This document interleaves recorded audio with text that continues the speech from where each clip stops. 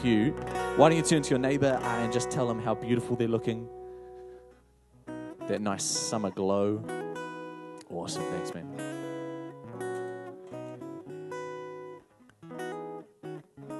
Very cool. Push it down. Nice, nice. Hey, you guys over there, sorry, I don't want to pick on you, but if you want, you could come into the middle. You don't have to, you can fully stay there, but I'm just going to preach here, so don't feel excluded. You can stay there if you want. Hey, also, I forgot to mention when we were doing the notices before, if you are a visitor with us today, we might not have gotten around to handing out a connection card, but we did. I don't know if we did or we didn't, but if we got one to you, just fill it out. It's got some space for your details on it, and then after the service, we'd love to shout you a free coffee. So if you go down to the black tent, there's the coffee machine there. Yoko and Tim will be manning that, and feel free to grab a coffee. If you didn't get a connection card, just head on down to that black tent anyway and say, I'd like a connection card, and fill that in, and we'd love to connect with you, let you know what we're doing. Even if you're from another town, I reckon it's always, I find it encouraging. I get a bunch of emails from other churches in different cities in Wellington, different cities in New Zealand, no other cities in Wellington. But yeah, and I just love seeing, what's going on across New Zealand. It's exciting. And that's part of what I love about summer as well, is, a bunch of us aren't here today, obviously, but it's exciting that Wellington and the special kind of vibe that Wellington carries can be up and down the country, I think that's awesome. We've got a friend here from Wanganui, and I just love that throughout the summer we're going to have people coming in and out from a whole lot of different churches around Wellington. And I think that's exciting, a bit of seeing what other people are up to, a bit of getting inspired. Sometimes it just takes hearing something from a fresh voice, a fresh face, and you're like, oh, wow. That's, my pastor's been preaching that the entire year, but now I hear it, which isn't necessarily a great thing, but it's human nature. So, keep your eyes out. We'll be having visitors come through all summer. If you are a visitor, please just pretend that this is your lounge. Take off your shoes, make yourself at home. We won't complain at all. Very cool. I hope everyone had a good Christmas. I had an amazing Christmas. I balanced Christmas just right, where I had enough food, but not too much food. I felt full, I felt satisfied, but I did not feel sick yesterday, which I think is that's that balance. It's important.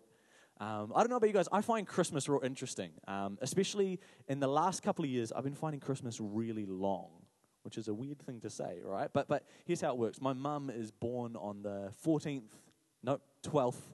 That would have been bad. Don't worry, Mum, if you're listening to the recording, I do know when you're born. My mum is born on the 12th of December. And so what used to happen growing up is we weren't allowed to put up anything related to Christmas until after the 12th. The reason I say the 14th is because usually it was the 14th that we get around to putting up our Christmas tree, which I think is fair enough, right? Like, you don't want to be sitting there having your birthday and looking at the Christmas tree and being like, really?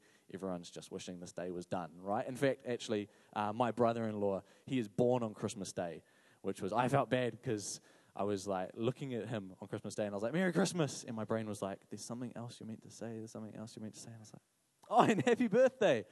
Oh, sorry. But, and so obviously he can't say no Christmas tree because it's Christmas Day. But my mum could. And so we didn't used to put up a Christmas tree or anything like that until around about the 14th. And now that I'm not living at home, I have not been living at home for about 8 years. But now that I've gotten around to putting up my own Christmas tree, I can put it up on the 1st. In fact, I think this year we put it up on like maybe the 28th of November, right? Before December even started, we were getting Christmassy. And so then it just feels like forever. Like I feel like I'm looking at this Christmas tree for far too long.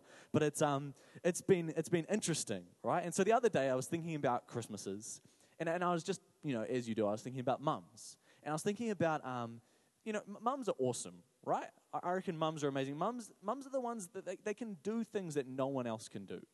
Right? A mum can say something to you that no one else could say. Or when she says it, it carries weight that no one else's kind of statement would carry, right? Like, if your mum comes up to you and says, are you really going to wear that out? You'd be like, oh, my mum doesn't like what I'm, am I too scantily clad, mum? That's what I would think, in my hot shorts. But, that was a joke.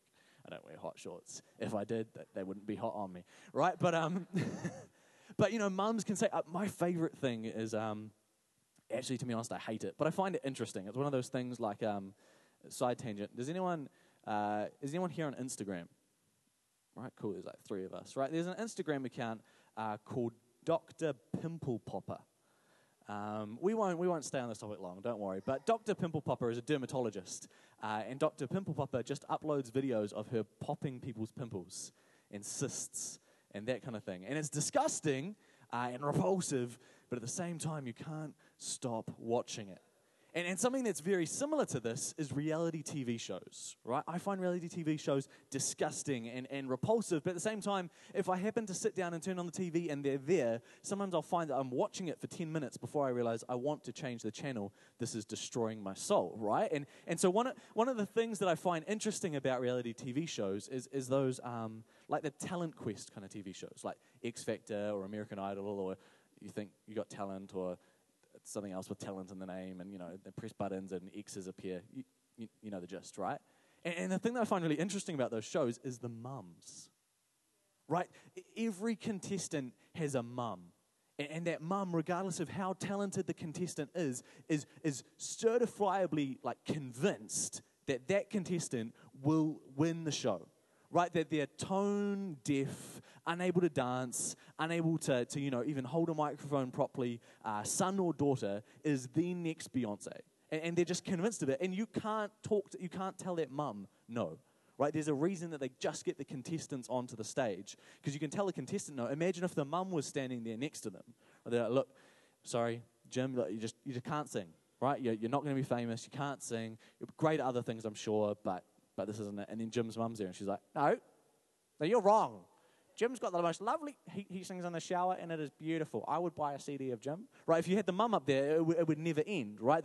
The show would just go on forever, just Simon Cowell and the mum arguing. It would be, maybe an idea for a new format. It would be something to see. But I was thinking about that.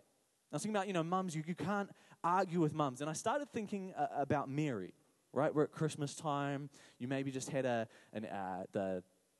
what's that called when you got Mary and Joseph and the nativity scene? Man, my words are doing great today. You might have had a nativity scene in your house. We used to have a nativity scene that was knitted, like a knitted nativity scene. It was beautiful, and my nana made it. And I was like, this is one of a kind. And then about a month ago, I went to someone else's house, and they had the same one. I was like, you stole my nana's nativity scene. And it was then that I realized that she knitted it from a pattern, which makes sense. But for some reason, I thought it was the only one in the world. But, you might have had a nativity scene, and you might have had Mary and Joseph, and you weren't sure which one was Joseph, because there was Joseph and there was some shepherds, and you're like, Joseph doesn't look any different to the shepherds. He doesn't have one of the crooky things. All right, so he must be Joseph. Right, and then you've got the baby, and I started thinking about Mary. Right, Mary, this lady who we can look at, and I think we can see something heroic in. Right, I think for us as we're in the last Sunday of the year, there's something really, really important that we can learn from her about how to do life well, right? How to follow God well. Because it's important to realize that God uses Mary to change the world. Right, and I want to ask you the question, what if God is wanting to use you to change the world as well? Right, what if God is waiting to use you to change the world, and part of that happening is us responding like Mary? Right, today I've titled, There's Something About Mary. Does anyone remember that movie? Oh man, that was an interesting movie, right? I remember the title of the movie, and I remembered it was about a lady named Mary. And I was like, should I bring up the movie or not? I can't remember if it's racy. I can't remember if I'm going to be like, does anyone remember that movie? And I'm going to be like, no, I'm a good Christian. I didn't watch that movie. But there you go, right? Because there's something that God saw in Mary that he says, I can use this. And at Equippers Church Wellington, you might have been here 100 times before. This might be your first Sunday here. But we want to make sure that every Sunday that you leave, that you understand that at Equippers Church Wellington, we wholeheartedly believe that everyone has a part to play in changing Wellington. Right, at Equippers Church Wellington, we're all about gathering together and encouraging each other and having a good time and singing songs and, boosting each other up. And that is really important. But at the same time, at Equippers Church Wellington, we are convinced that we're here to make a difference. Right, that we're not just here to feel good, although that's awesome. That we're not just here to sing good songs, although we do have the best band in existence. Right, but that we're actually here to change Wellington. That Wellington needs changing, regardless of how good you think it is or how bad you think it is. There's something that we can bring that will make it better, right? See, I think that we can learn something from Mary. Where can we be ready to be used by God? Right, I want to read to you from Luke chapter 1, verses 26 to 56. And it's the story of Mary being told that she's going to be the mother of Jesus. Right, and we're going to chuck it up on, there we go, already there. And I just want you to read along with me, because I think there's something in this collection of verses and Mary's response that we can learn from, that we can see, all right, so this is how Mary responded, and God used her to literally change everything. How can we respond? Right, and so it goes like this. If you've got a Bible, read along with me. If not, it's just up on the screen. In the 6th month of Elizabeth's pregnancy, this is Mary's cousin, God sent the angel Gabriel to the Galilean village of Nazareth to a virgin engaged to be married to a man descended from David. His name was Joseph, and the virgin's name Mary. Upon entering, Gabriel greeted her, "Good morning. You're beautiful with God's beauty, beautiful inside and out. God be with you." She was thoroughly shaken, this is Mary, wondering what was behind a greeting like that. But the angel assured her, "Mary, you have nothing to fear. God has a surprise for you. You will become pregnant and give birth to a son and call his name Jesus. He will be great, be called Son of the Highest. The Lord God will give him the throne of his father David. He will rule Jacob's house forever. No end ever to his kingdom." But Mary said to the angel, "But how? I've never slept with a man." The angel answered, "The Holy Spirit will come upon you. The power of the highest hover over you. Therefore, the child you bring to birth will be called Holy Son of God. And did you know that your cousin Elizabeth conceived a son? Old as she is, everyone called her barren, and here she is, 6 months pregnant. Nothing, you see, is impossible with God." And Mary said, "Yes, I see it all now. I'm the Lord's maid, ready to serve. Let it be with me just as you say." Then the angel left her. Verse 39, Mary didn't waste a minute. She got up and traveled to a town in Judah in the hill country, straight to Zechariah's house, and greeted Elizabeth. When Elizabeth heard Mary's greeting, the baby in her womb leaped. She was filled with the Holy Spirit and sang out exuberantly, "You're so blessed among women, and the babe in your womb also blessed. And why am I so blessed that the mother of my Lord visits me? The moment the sound of your greeting entered my ears, the babe in my womb skipped like a lamb for sheer joy. Blessed woman who believed what God said, believed every word would come true." And Mary said, "I'm bursting with God news. I'm dancing the song of my Savior God. God took one good look at me, and look what happened. I'm the most fortunate woman on earth. What God has done for me will never be forgotten. That God, whose very name is holy, set apart from all others, his mercy flows in wave after wave on those who are in awe before him. He bared his arm and showed his strength, scattered the bluffering braggarts," which is the best. He knocked tyrants off their high horses, pulled victims out of the mud. The starving poor sat down to a banquet. The callous rich were left out in the cold. He embraced his chosen child, Israel. He remembered and piled on the mercies, piled them high. It's exactly what he promised, beginning with Abraham and right up to now. Mary stayed with Elizabeth for 3 months and then went back to her own home. Why don't you bow your heads with me and let's pray.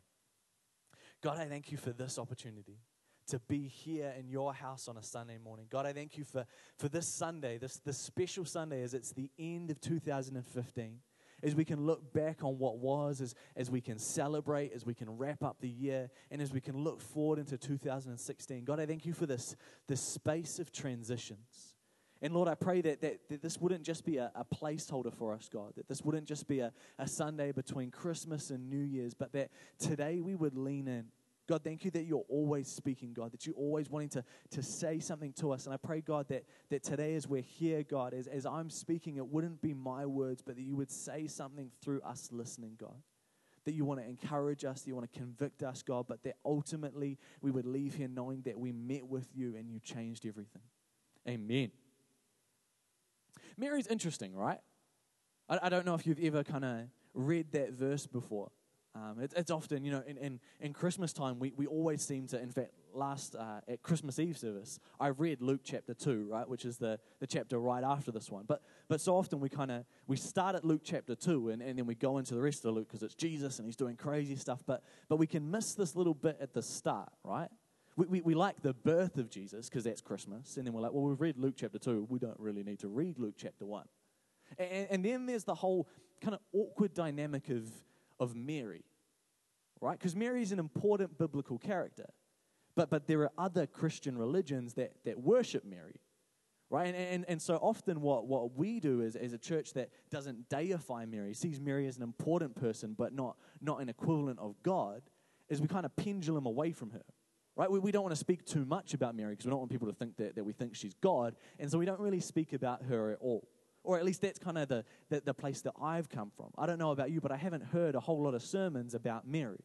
And yet I was thinking about this, and I was thinking, man, there's actually some really important things about Mary here. There's some important lessons that we can learn here. You know, we'll go and we'll talk about Zechariah, or we'll talk about Elizabeth, but let's not miss what happens here with Mary, right? That maybe there's something that we can learn from Mary. Mary, in fact, in prepping this message, has become one of my favorite biblical characters.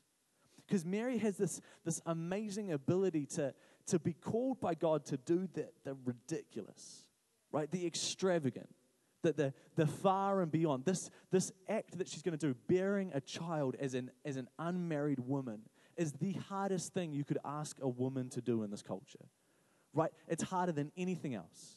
This is the hardest thing she could be asked to do, harder than selling everything she owns, harder than asking someone else to marry her, harder than standing in the marketplace and delivering a message. This is it. This is the biggest ask that God can ask of her.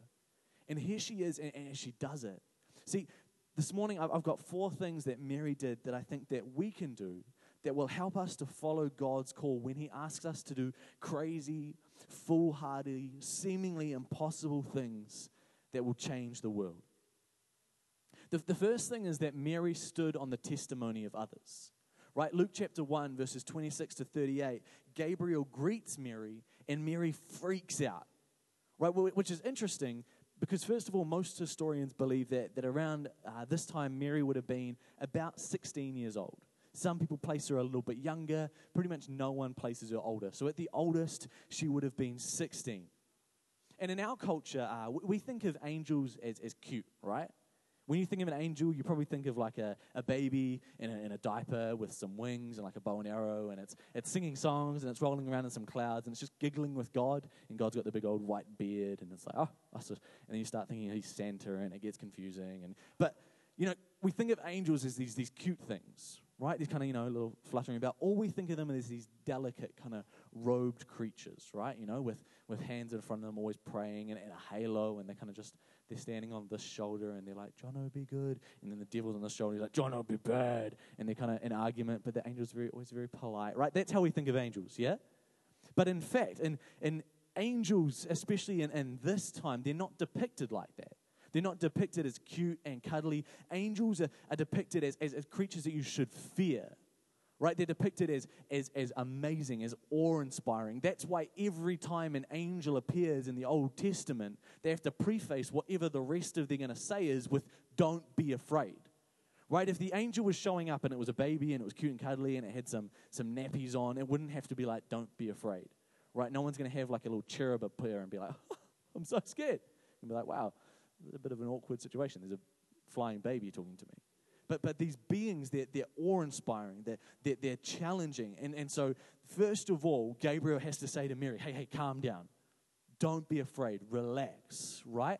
See, after all, getting a message from God should shake you up a bit. Yeah, we wouldn't want to have God speaking to us, God telling us what to do, God inspiring us. Why would God ask us or give us something to do that we could do on our own? Right? Instead, God giving us a message, God asking us to do something, it should shake us up.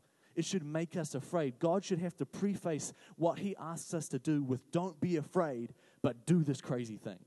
Right? Don't freak out, but I'm going to ask you to do something that's going to cause you to freak out, right? God, when He speaks to us, He's not calling us to do small things. Maybe it starts there. Maybe the only way He can get your attention is by asking you to do little things, but that's not what God has intended for you. The ultimate kind of journey of your life, the place that we end up isn't, oh, Jono, I just want you to smile at people on the street. That's not God's entire call for my life. Sure, it might be a part of it, but the ultimate place that God wants to take me is something that's going to scare me witless.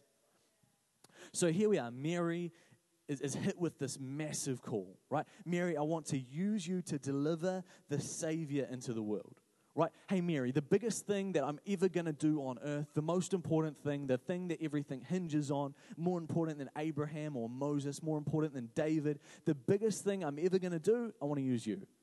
Right? It would scare me. So here Mary is, and she's been asked, and she is thoroughly shaken, and she asks how. Right? How is this going to happen? She says to him, I'm a virgin. I haven't slept with a man. How am I going to have a son? And the angel Gabriel replies this: the Holy Spirit will come upon you. The power of the highest hover over you. Therefore, the child you bring to birth will be called Holy, Son of God. And if we stop there, Mary might be like, okay, don't really understand it, but cool. But the angel continues on, and he says this in verse 36. And did you know that your cousin Elizabeth conceived a son, old as she is? Everyone called her barren, and here she is, 6 months pregnant. Nothing you see is impossible with God. Right? Why did Gabriel say this to her? What was the point? Was he just sharing some gossip? Like, oh, hey, while I'm here, did you hear about Elizabeth? Right? Just catching you up on the, you guys don't have the internet. You can't see on Facebook that her Facebook status is pregnant. So I just thought I'd let you know because she's in another town. You might not have heard. This is what's happening with your cousin Elizabeth. See you later. Right? Or maybe there's something more going on here. Maybe the reason that he shares this story with her is to encourage her. Right? Maybe he's giving her a testimony to stand on. When God calls you, where will you start from? Right? When God gives you a mission, when God calls you to do something, where are you going to start from? If we start from what we have seen, from what we know can happen, from what we've seen in our lives, we're limiting our vision. If I only ever believe that God can do what I've seen him do, then God is only ever in my life, I'm only ever going to see him do what I've already seen him do. And then he's never going to do anything through me because I'm depending on what I've seen him do through other people. Right? Or maybe I'm even saying, no, that can't happen to me because that was Alistair's testimony. Right? And Alistair's much bolder than I am. Alistair's much fitter than I am. I could never walk up and down a beach in Australia with drunk people. I could never do that because, Alistair's Alistair and I'm me. See, what needs to happen here is if we expect to see only what we have already seen, we will most probably get what we have always got. Right? If we start from what we have seen, we limit our vision. All throughout the Bible, God has people share their testimonies. Right? David holds aloft Goliath's head. The Israelites build altars on the other side of the Jordan. Paul writes letter after letter after letter of testimonies and encouragement. Why? To expand our vision. See, when we stand on the testimonies of others, we see further. When we believe not just what we can do, but what God has done through others, we can believe for more. See, I think the reason that Gabriel shares this testimony of Elizabeth, this old woman who biologically should not be able to have a child, is it's because Mary can stand on the testimony of Elizabeth. Mary stood on the testimony of Elizabeth, and at first she was confused, right? She couldn't see how it could happen, but then on the testimony of Elizabeth, her faith is built up. Right? At first she's like, God can't use me to have a son. I'm an unmarried and a virgin. But then when she realizes that God has caused Elizabeth to become pregnant, Elizabeth who is old and barren, who her becoming pregnant was impossible, suddenly Mary's impossible doesn't seem so impossible. Right? Mary starts to see if God could do that impossible, why can't God do this impossible? Right? If God could change the world there, well, why couldn't God change the world here? If there could be a revival in that country, if there could be a revival in that town, if there can be a church of this size here, why can't this happen with us? See, God will call us to do more than we think that we can. And when he does, we have a decision. Will we look to others who have already gone further than we ever thought possible? I find it amazing. We're always breaking world records. Have you noticed that? You always hear, someone's run the 100-meter sprint faster than anyone else has ever in the world. Right? Or someone's, biked further or ran further or walked further or swum deeper or jumped higher or whatever it is. Someone's done something bigger and further and greater than anyone else did before. And you've got to stop and think about it for a minute. Right? Like, are we physically that much more impressive than 20 years ago? Obviously, in myself, yes, this is the epitome of human peak performance, but I'm not exemplary of everyone in the world. Right, see, what's going on? How come we keep on breaking these records? Is it because nutrition is so much better? I mean, it's improving, but, and sports psychologists and sports scientists, they look at it, and one of the main reasons they think that we keep on breaking records is because there's a new possible. Right, first someone's like, oh, no one could ever run 100 meters that fast. And then someone does. And they're like, well, they did.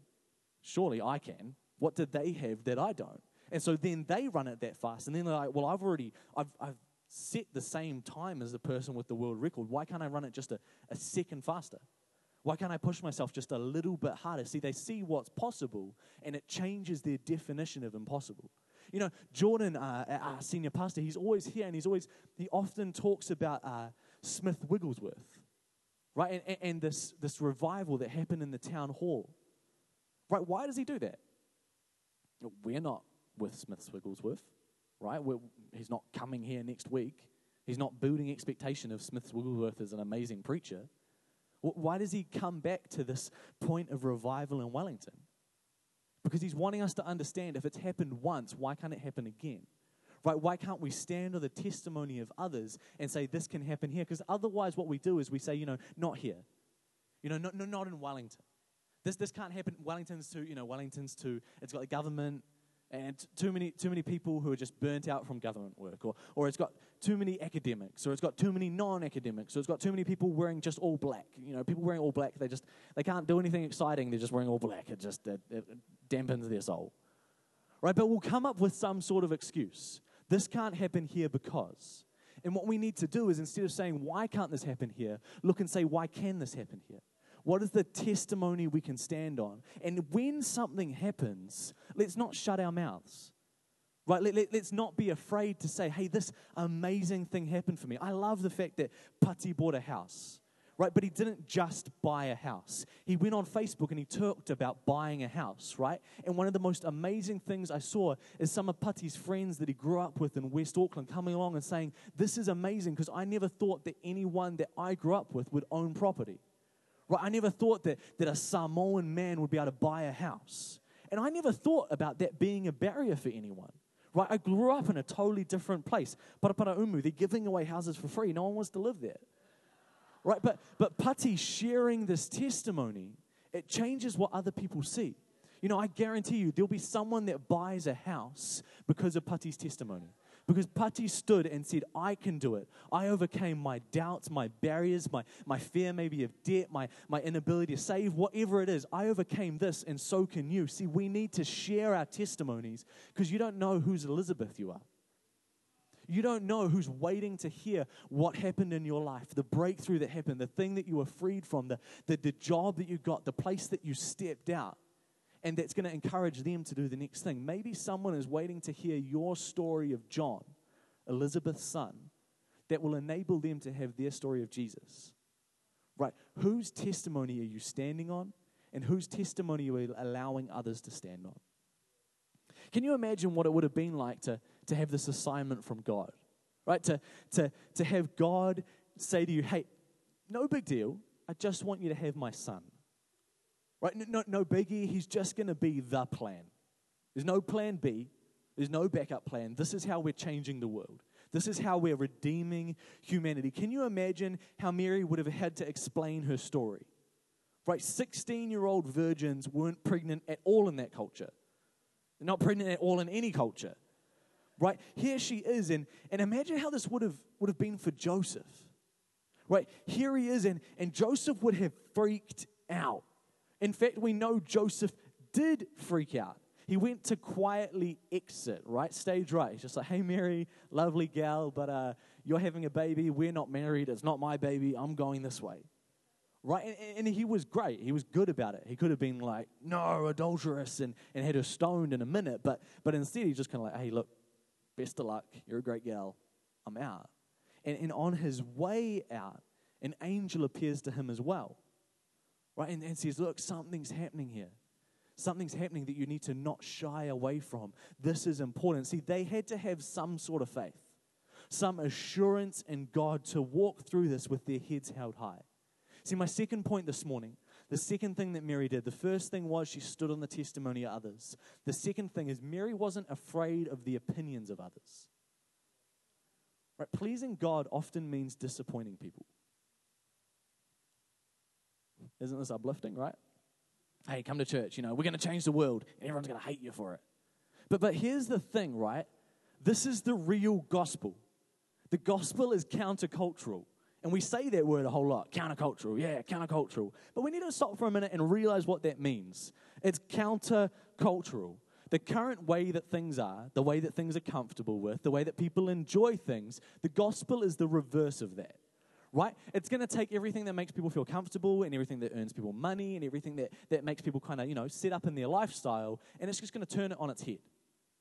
Right? And that's not a comfortable place to be, let alone a comfortable thing to be saying to people. Right? Hey, the first is going to be last. Sounds beautiful until you realize, hey, I'm actually telling you, if you think that you're awesome, if you've been acquiring wealth your entire life just so you can feel great about yourself, if you think your status or your power is going to define you, actually God says that you're at the bottom. Right? And that's great if you're at the bottom. You're like, yeah, that means the last will be first. I'm so glad that I have nothing. But we're not in a culture that has nothing. We're in a culture that has a lot. We will be last if we let what we have own us. Right? See, the gospel is countercultural, and that means it makes people uncomfortable. Right? See, there's some outcasting involved when you go countercultural. There's some people who will never talk to you again. There's some people who will disown you. There are some people who will push you away. Can I suggest this morning, if you're not ready to be criticized for your obedience to God, maybe you're not ready to be used by Him either. If you're not ready to have people look you in the face and say, you're stupid, this is dumb, maybe you're not ready for what God has for you.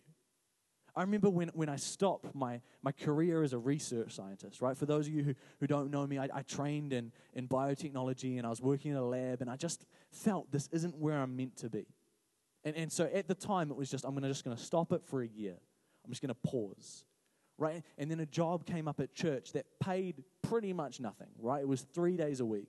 And I was like, great, I'll do that. And not only that, it wasn't like a fun job, right? It wasn't like, hey, Jono, come to church and you can write sermons all day, which I would have been like, yeah. Or it wasn't like, hey, Jono, come to church and you can just drink coffee with people all day. I would have been like, yeah. It was, hey, Jono, come to church and manage our accounts, right? There was only one subject I didn't like at high school. It was maths, right? So there I am. I'm like, yep. And Amanda is amazing, right? Amanda Ty, she was running the accounts, and she tried to teach me, and she did a great job, right? No fault of Amanda, but I did not pick up anything, and then she had a baby, and I couldn't ask her how to do things anymore. And I was like, man, if I stuff this up, we're in trouble, right? But and people looked at me, and they're like, man, what are you doing? You're a scientist, and now you're working as like an accounts person. And even, accounts person is a bad job, so people usually get paid a lot for it. And you're working as an accounts person, and it's a bad job, and you're not getting, what are you doing? Right? See, sometimes following God looks stupid. But if God's called us to be obedient, maybe we just have to believe, actually, God, what you're calling me to, you're going to be with me in. They're going to be people who don't get why you dream like you dream. They're going to be people who don't understand why you obey like you obey. They're going to be people who get frustrated that you're kind. Right? Frustrated that, man, I keep on being mean to you. You're my workmate, and I keep on cutting under you. I keep on taking over your projects when they're going well and flicking you things when they're going bad, and yet you've never sworn at me. You've never gotten angry at me. You've never been frustrated with me. And that one time that you did, you were so apologetic. Why are you doing this? It angers me. Right? There are going to be people who don't like the person that you become when you follow God. But we need to understand that people are not necessarily going to understand what God tells you to do. And we need to ask ourselves, is it more important for you to do what's right in the eyes of God and wrong in the eyes of people? Or is it more important for you to do what's right in the eyes of people and wrong in the eyes of God? Right? A decision to obey God when no one understands it can change everything. God will call you to obey Him first, maybe at the expense of the expectations of other people. See, people with the faith of Mary must remain obsessed with what God thinks of them and push through what others think of them and say about them. Mary would never have born Jesus into the world if she worried about what others thought about her more than what God thought about her. Right? God chose her, selected her, because he knew, here is a woman who will believe in me more than she'll believe in others. Here is a woman who won't be dissuaded, who won't make up a story. No, Jesus, people said you're the Son of God, but that was just a story. Actually, you're the son of Jose down the road, a cart builder.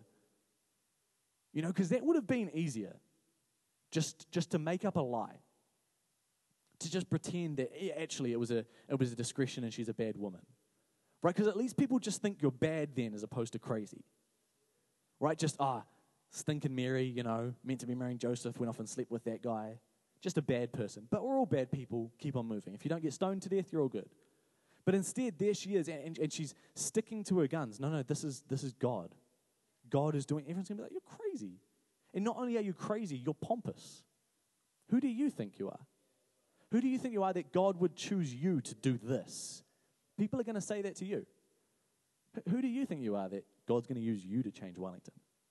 Who do you think you are that God's going to use you to change your workplace? Who do you think you are that you think God's called you to build this company or this business or to be this sort of artist or to bring hope to people in this way? Who do you think you are that God would do that through you? But what they don't understand is that God wants to do it through everyone. Right? You're special and God has called you for your purpose, yes, but also realize when they're saying that to you, God's called them as well.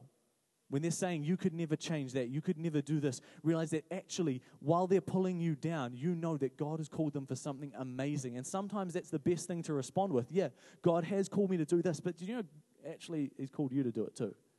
That God's got something amazing for you to do, that God's got a breakthrough waiting for you. See, John chapter 15, verses 18 to 19, features Jesus saying, the world is going to hate you. Right? Jesus is letting people know that what really matters is what God says matters.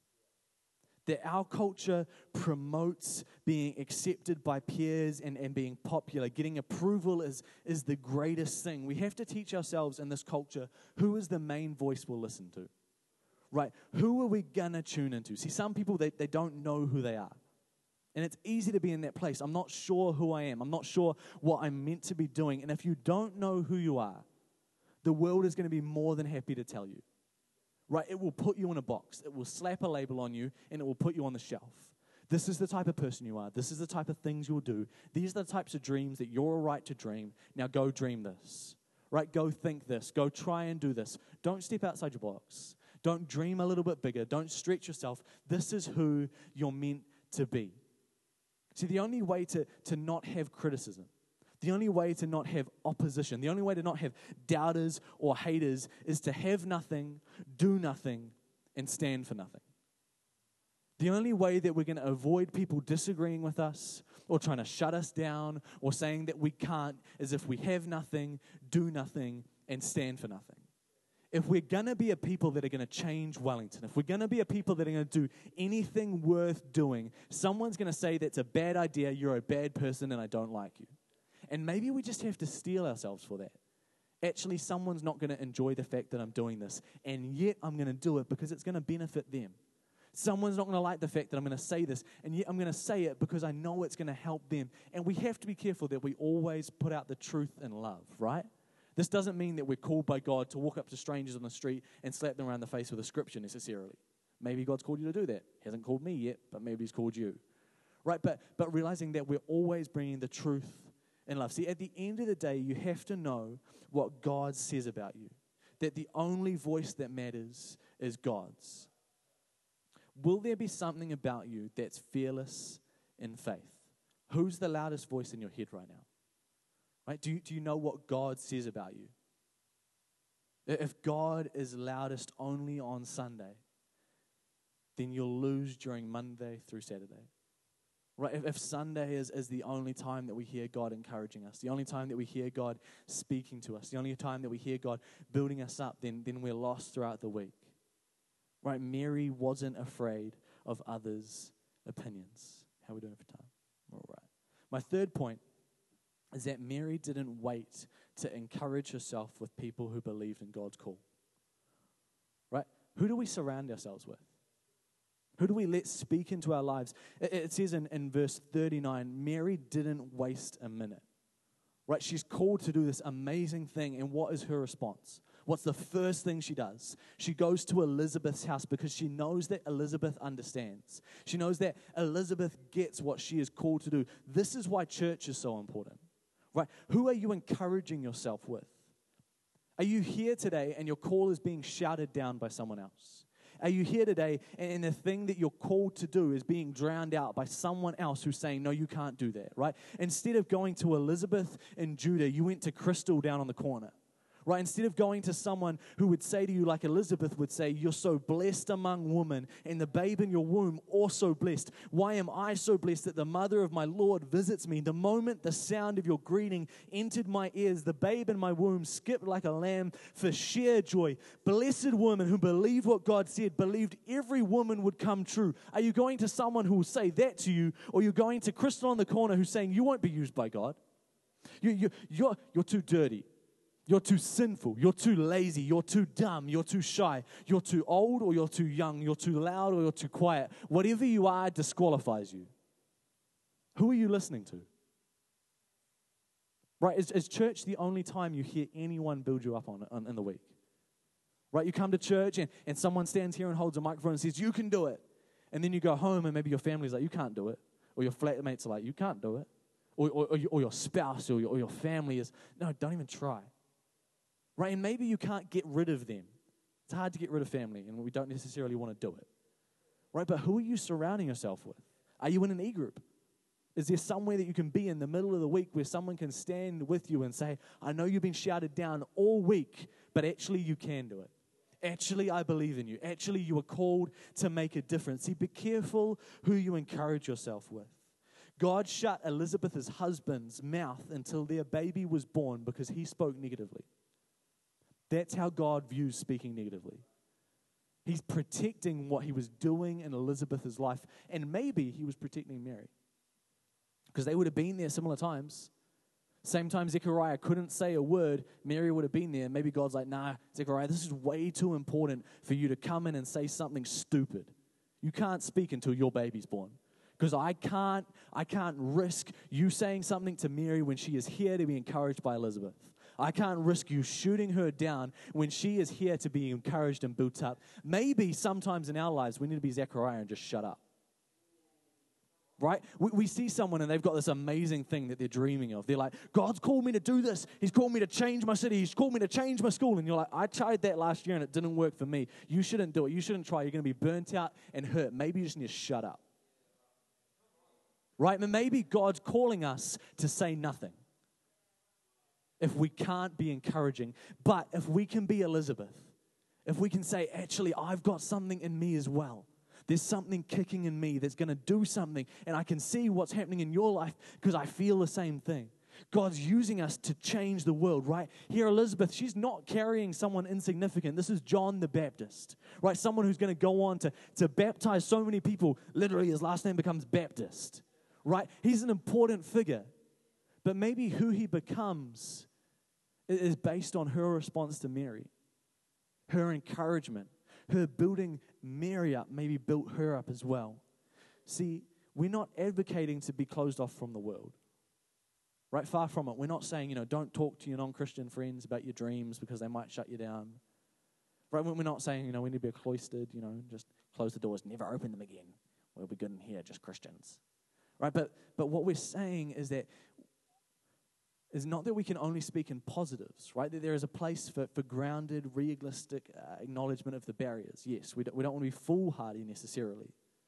But at the same time, who are we encouraging ourselves with? Right? Do we have friends who say, all right, you want to do this? These are all the things that are going to need to happen to have that happen, right? It's a big task. But man, I'm going to be excited when it happens.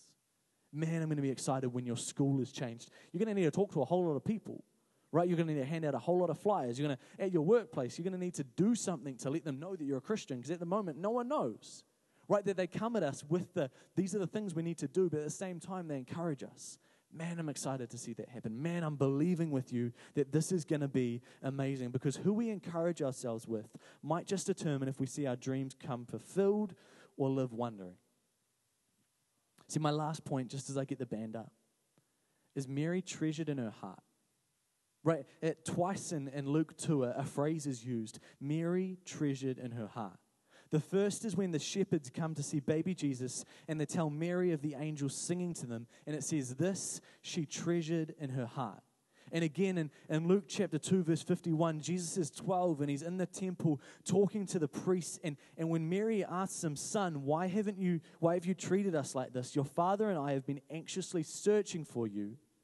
He replies, why were you searching for me? Didn't you know I had to be in my father's house? But they did not understand what he was saying to them. Then he went down to Nazareth with them and was obedient to them. But his mother treasured all these things in her heart.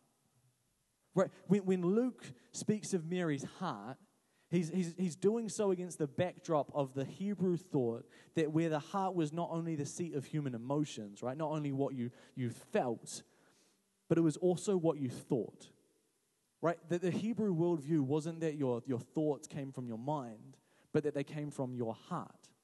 Right? That your heart was where you felt and where you thought. See, that the word for heart could also be translated as mind or brain. And this verb to treasure has connotations of remembering or mulling over, of putting pieces together, of saving from destruction. It could also be said as pondering, right? An active, continued thinking. What are we actively thinking on? Right? If you were to be honest with yourself, how many days outside of Sunday do you think about God wants to do through you in Wellington? How many days outside of joining together here do you think about how God wants to use you to change your world? Right? To use you to change the things that you see, right? How often are you, A, looking for what God is doing, and B, pondering what it could mean?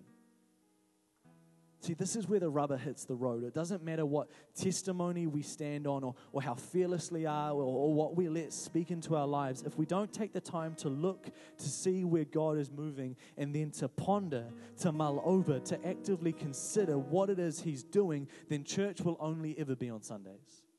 Right? The change will only ever be here. Wellington needs people who God can use, and He wants to use us 7 days a week.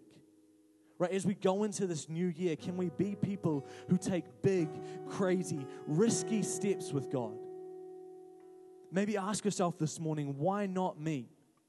Wake up tomorrow and realize that God is going to use me wherever I go, wherever He calls us. Right, but if we're only looking 1 day a week, we're going to miss so much. Can we be like Mary and treasure in our heart? Ponder over in our mind. What would happen if, as a people, we stopped just gathering together on a Sunday and started thinking throughout the week, God, what are you doing? God, where are you moving? God, what change do you want me to bring here? God, where can I be positivity? Where can I be light? Where can I help someone to stand up in this situation? See, Mary did 4 things. Mary stood on the testimony of others.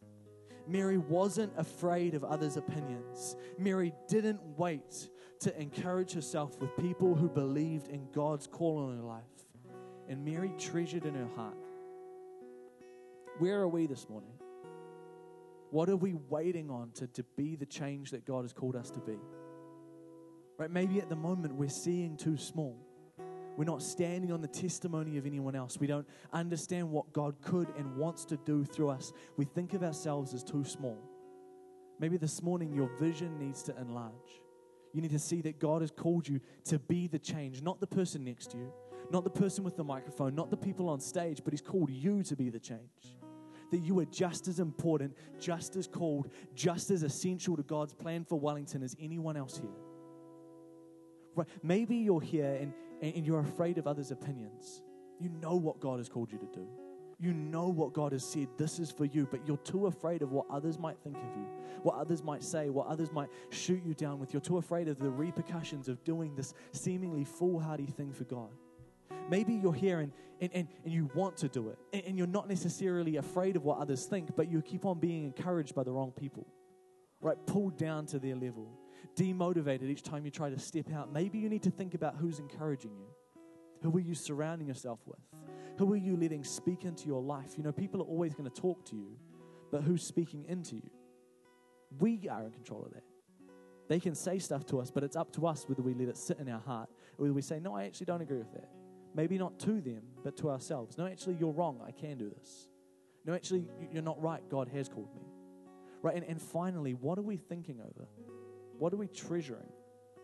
Are we treasuring what God wants to do through us and in us? Or are we treasuring the new car we want, the house, the job, the worries, the bills? What takes our prized place in our hearts? Because if we don't put God there, something else will get there right away. So maybe just as you close your eyes and bow your heads, we're going to finish up. But this last Sunday in 2015, what would it look like if 2016 was our year of Mary? A year of having the faith of Mary, of being people who responded like Mary, who said, God, I'm going to respond to what you're calling me to do, even though it seems impossible.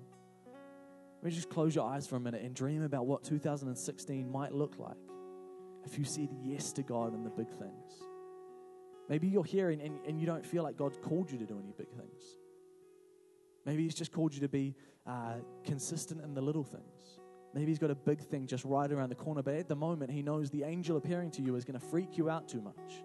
And He's waiting to see, can you do these little things so I can bring you the big thing? Right? But God wants to use every one of us to do something amazing. So just as every head is bowed and eyes are closed, I just want to pray for us. God, thank you that you have called us to be the change that Wellington, that this world needs.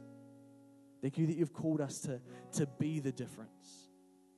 That we're not here waiting for someone else to show up, waiting for someone more skilled or more ready. We are the answer that you've given.